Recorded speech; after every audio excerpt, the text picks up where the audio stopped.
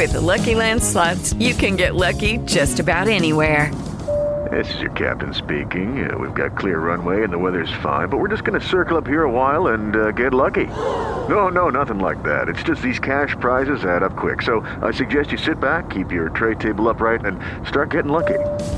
Play for free at LuckyLandSlots.com. Are you feeling lucky? No purchase necessary. Void where prohibited by law. 18 plus terms and conditions apply. See website for details.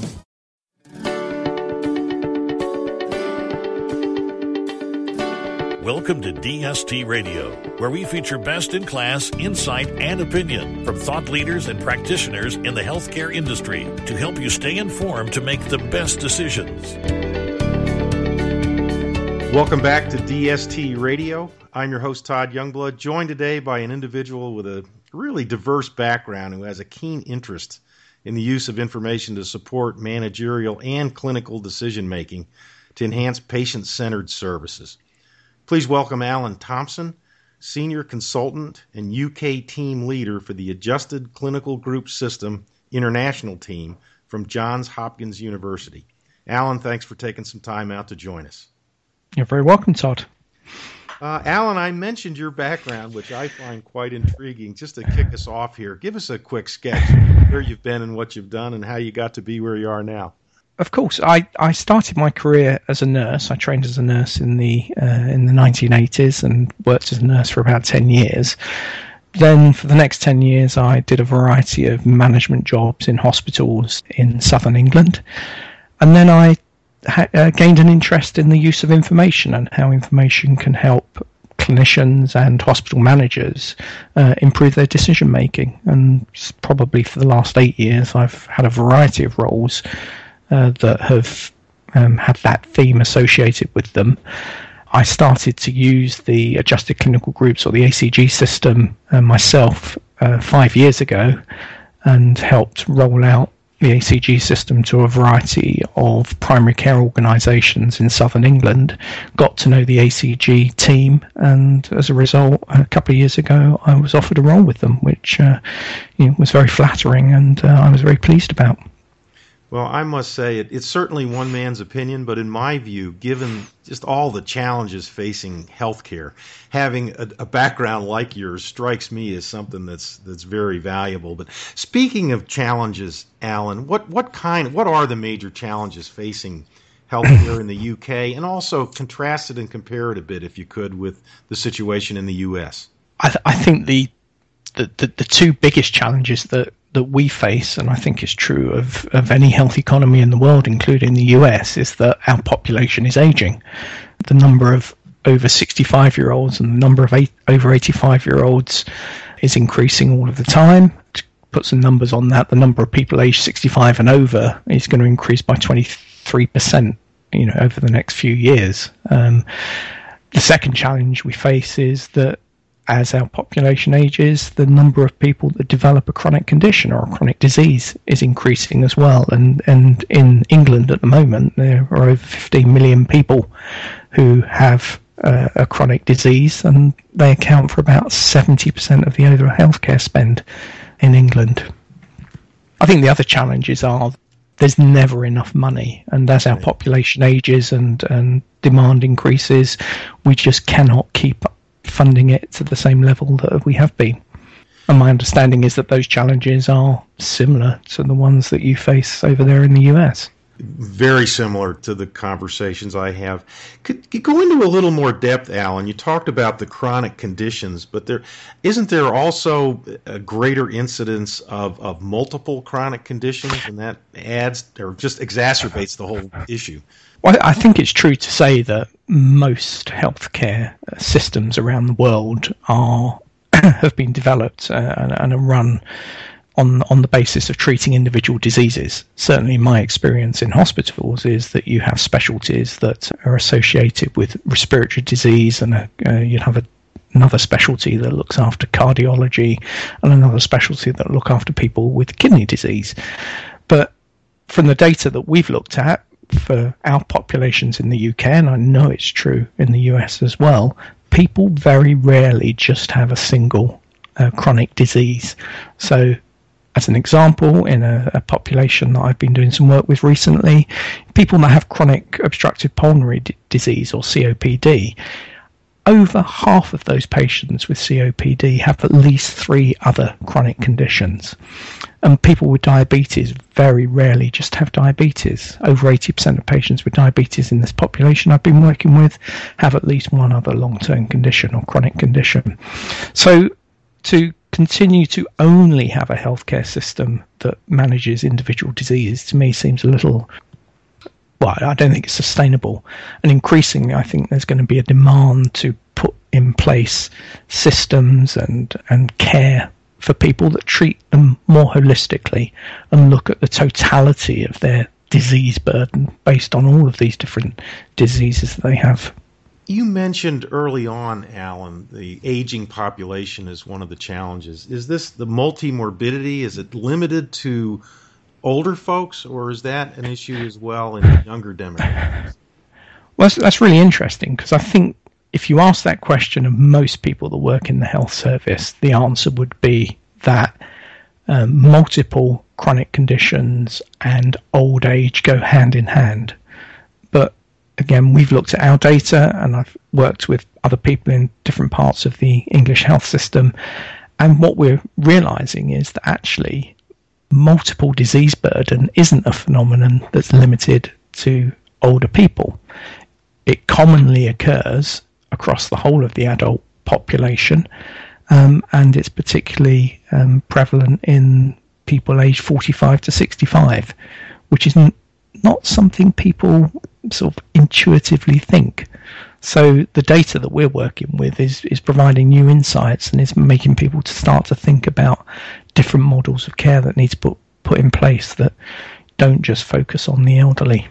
So we're looking at challenges: aging population, the multiple chronic conditions, more demand, increasing cost, lack of funding.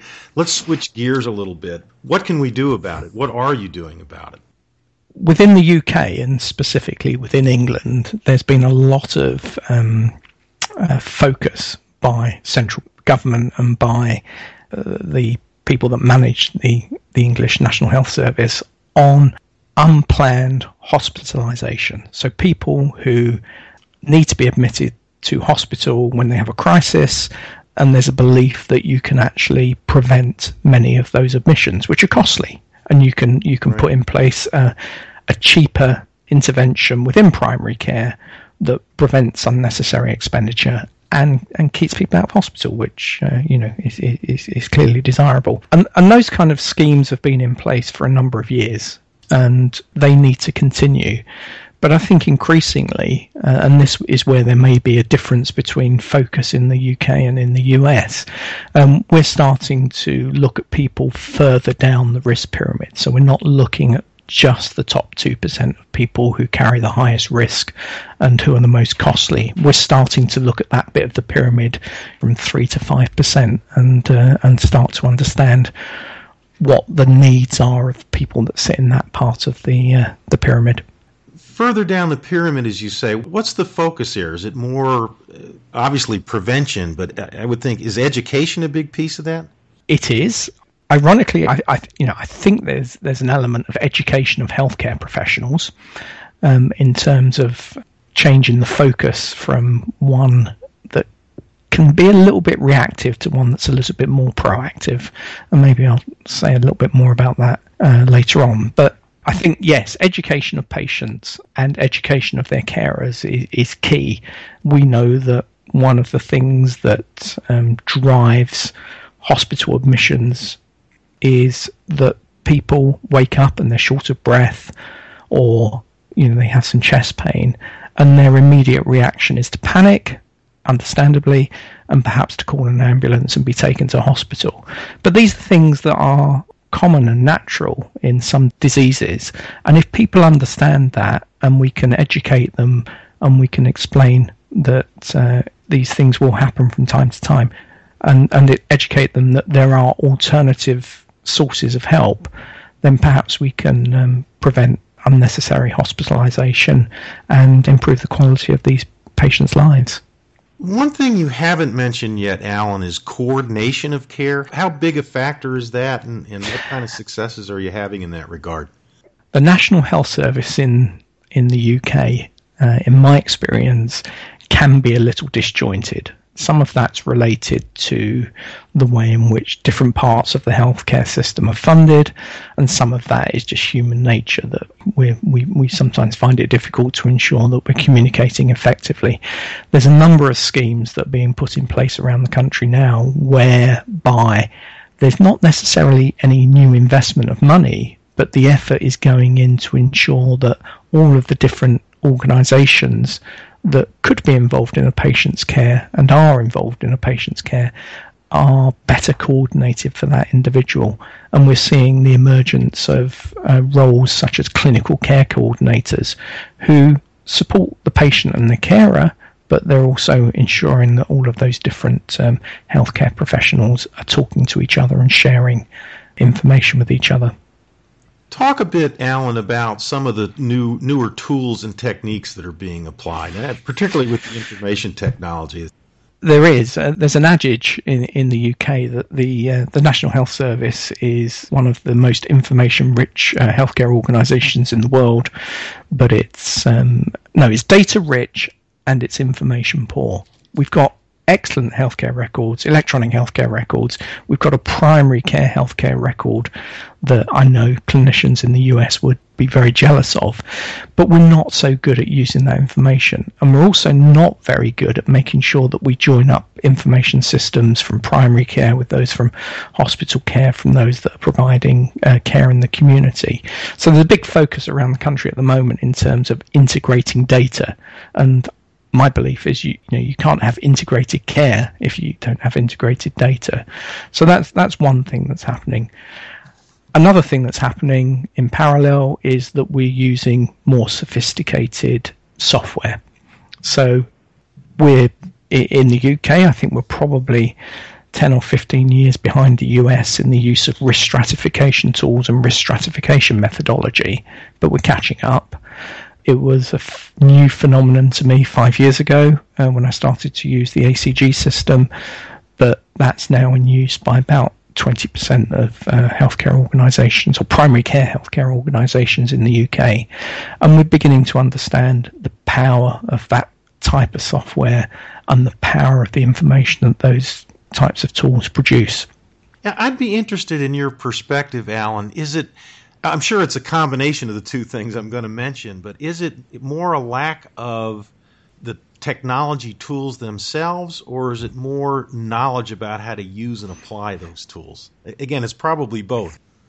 I think one of the biggest challenges we face in the UK, and I know that this is an issue with other countries such as Sweden and Denmark that I've done a little bit of work with, permission to use data to undertake activities like risk stratification can be very difficult, and the laws surrounding how you use those data can be quite convoluted and difficult.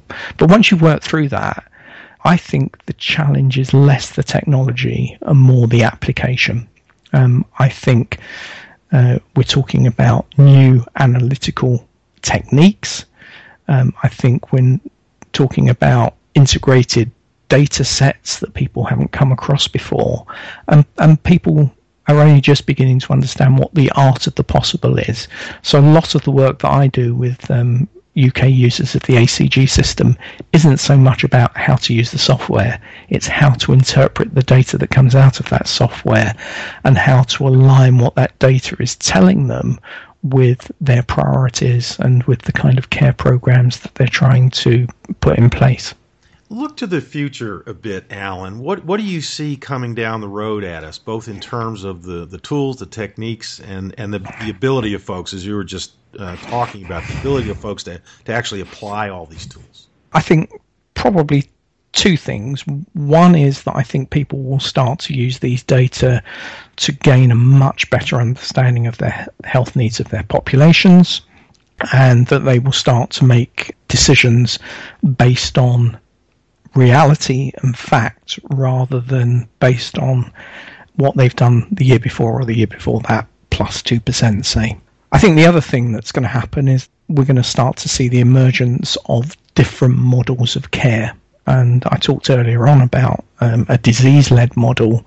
There's one or two organisations that I'm working with that are starting to think about people's healthcare needs based around the burden of their multiple diseases, and that they're starting to be more proactive in bringing those patients into a consultation and working with them and their families over a period of time to educate them about their disease, to understand how those different diseases interact in that individual, and to put programs of care and support in place that manage that person as an individual rather than as somebody who has a series of different diseases. Alan, I hear a lot about compliance, or really lack thereof, of individual patients with what their physician team is recommending. Do you see this data, or how do you see this data getting out that next level to the general public, to the individual patient, in their own self-management of their probably medical conditions? I would say that in my experience, and particularly in my experience as a nurse, is that no two people are the same. Everyone's an individual. Everyone is educated to a different level. People understand things in a different way.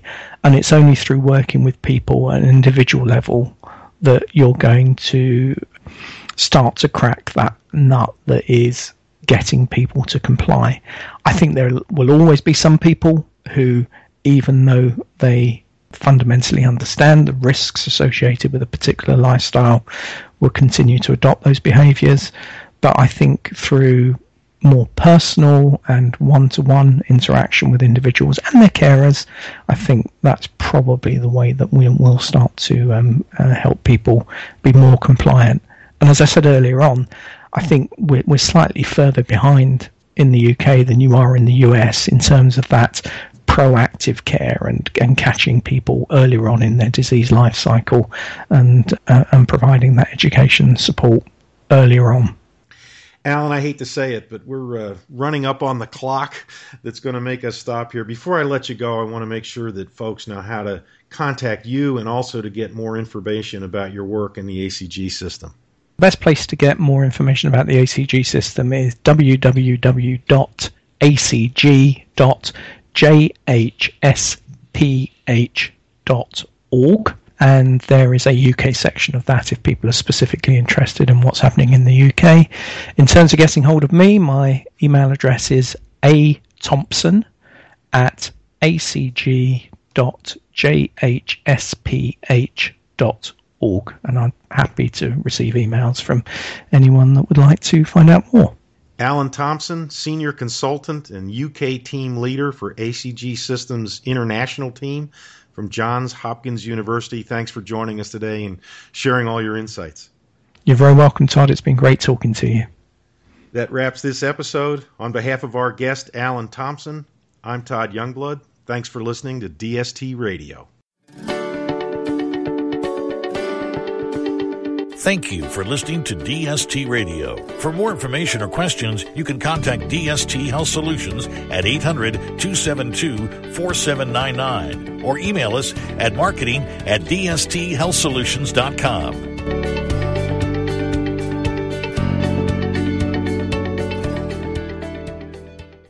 Lucky Land Casino, asking people, what's the weirdest place you've gotten lucky? Lucky? In line at the deli, I guess? Aha, in my dentist's office. More than once, actually. Do I have to say? Yes, you do. In the car before my kids' PTA meeting. Really? Yes. Excuse me, what's the weirdest place you've gotten lucky? I never win and tell. Well, there you have it. You can get lucky anywhere, playing at LuckyLandSlots.com. Play for free right now. Are you feeling lucky? No purchase necessary. Void where prohibited by law. 18+. Terms and conditions apply. See website for details.